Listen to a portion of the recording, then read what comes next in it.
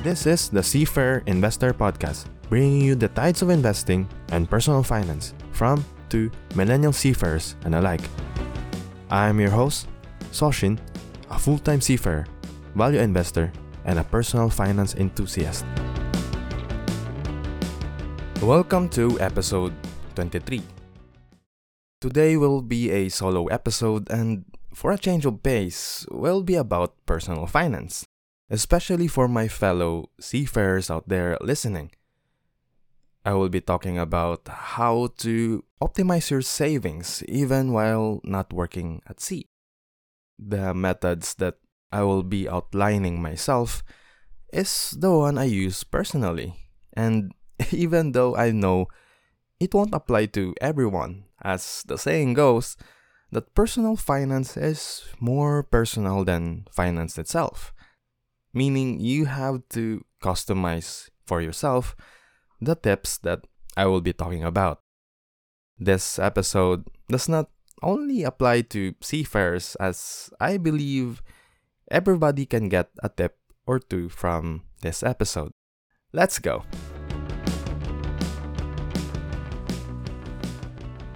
Before I go to the tips on how seafarers can save more money, I just want to revisit why save in the first place. We only live once, right? So why bother saving if you can bring that money in the afterlife, if there's one? I understand that there is some merit to going YOLO in spending, as we deserve to treat ourselves from time to time. But there is no need to put a hole in your pocket in doing so.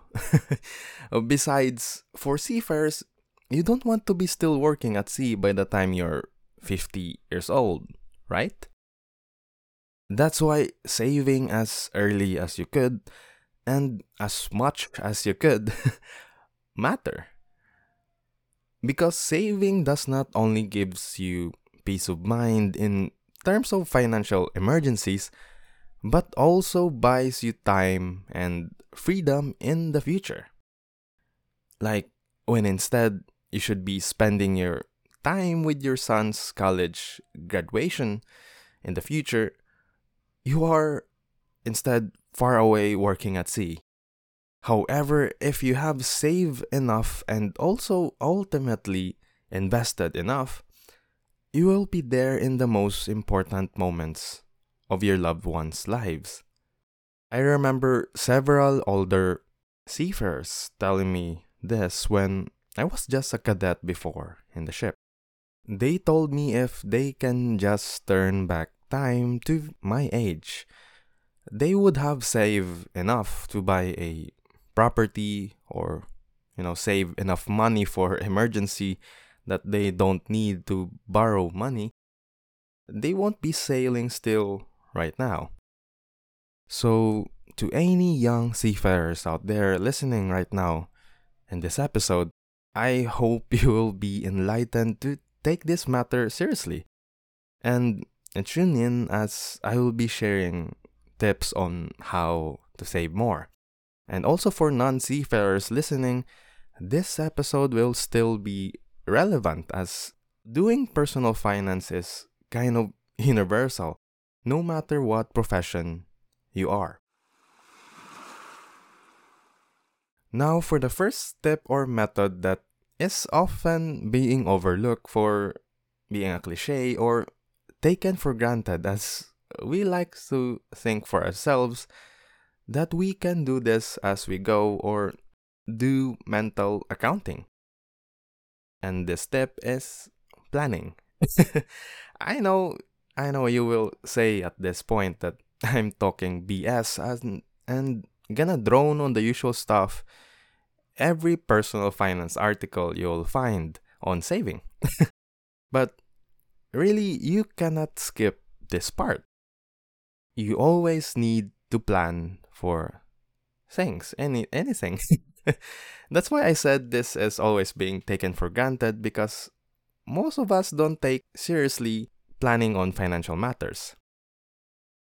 Maybe because of it's a society's taboo or something, but that's how it is. I really hope someday that personal finance will be a subject being taught on schools as early as possible. Anyway, planning or budgeting is the first step if you want to save more money. You can't just wing it as most would do. You need to have a concrete budget to follow. However, this doesn't mean that you must take account every peso you spend. You will go crazy that way and end up abandoning the budget early you made in the first place. What I mean on this is that you need to outline where your money goes. Even a simple monthly expense minus monthly salary is a good start, as it will be the foundation for you to develop a good saving habit. Because you will be acutely aware of where your money goes. As for myself, being a seafarer actually makes it easier to do budgeting, as I won't be having a problem on paying utilities or rent on months being on board a ship, as it is being paid already or or given. I know it would be a bit harder if you have a family, but it's still kind of easier because you can remove yourself from the equation of the family's monthly budget when you're out at sea. So, what I do is before I go to my next contract or ship, I always outline first on how much I will save before I do my expenses.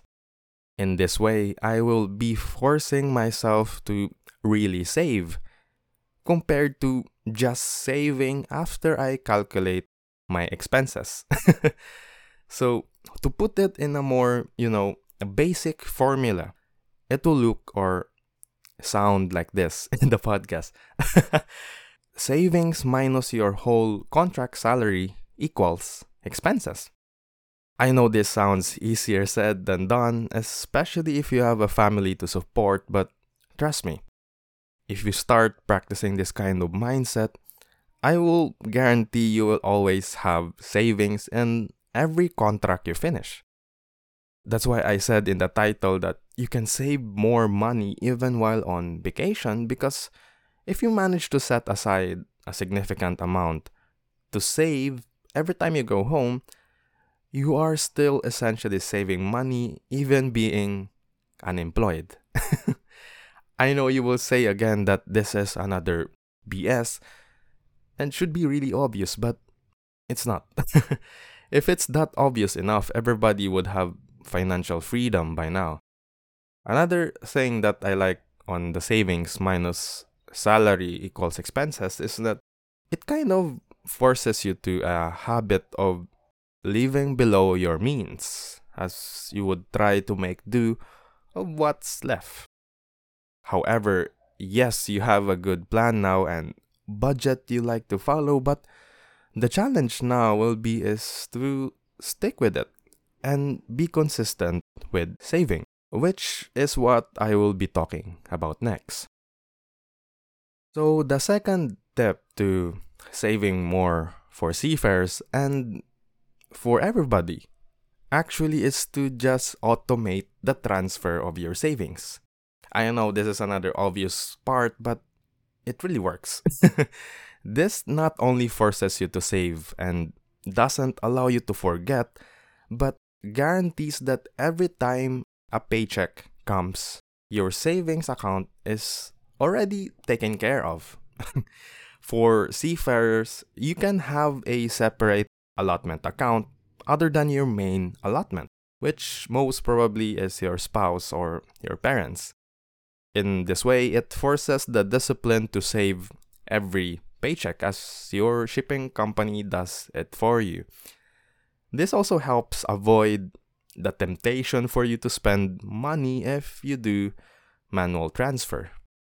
I know how sneaky a Shopee or Lazada sale can be, or being out in a really good, European country. Not sure on non-seafarers in this case, but I believe there is an auto debit feature now on savings account in the Philippines where every month it's like paying a bill, but instead it's for your savings. Now, this segment is really short, and it really is because it's that simple. Automation really helps in saving because it kind of removes the human element in the process until doing this becomes a natural habit of yours, and the satisfaction of seeing your savings balloon over time is beyond gratifying. As for myself, I also do the separate allotment, but only for my short-term savings. I have a separate automated transfer to my stock brokerage accounts for investing. Now, at this point, you already have a way to save more and a consistent and disciplined way to do so because of automation. But I have another trick in the sleeve in terms of reinforcing more this good financial habit, which is to have the mindset of paying yourself first. So I know this is another kind of overused term in personal finance, but stick with me. This idea is somehow the same as what I said earlier in the episode, that saving is a way of buying time in the future. But the term paying yourself first is a more powerful framework to approach doing savings, as this puts you in a mindset of striving for financial freedom itself. Because savings itself mostly pursue short-term goals like buying a car or a house. That's what most people save for. But with paying yourself first, you are envisioning your future self free from worrying about finances, and instead focusing more on things that matter the most to you. Morgan Housel describes it better than me. He said, by paying yourself first, by investing what you save now, you are essentially buying back the time and freedom you deserve in the future. That's why you don't simply just save, you also invest so that the money is working for you instead of the other way around. And also, this kind of thinking is what kept me going in times of hardships while working at sea. Because I want to have financial freedom in the future, and I really don't want to be working still in my 50s. And the way for me to achieve this is by paying myself first consistently. Before I end the episode, I have a few more thoughts on saving more, which is first, you need to track your progress. Of course, but as I've said, you don't need to track every pesos in your budget.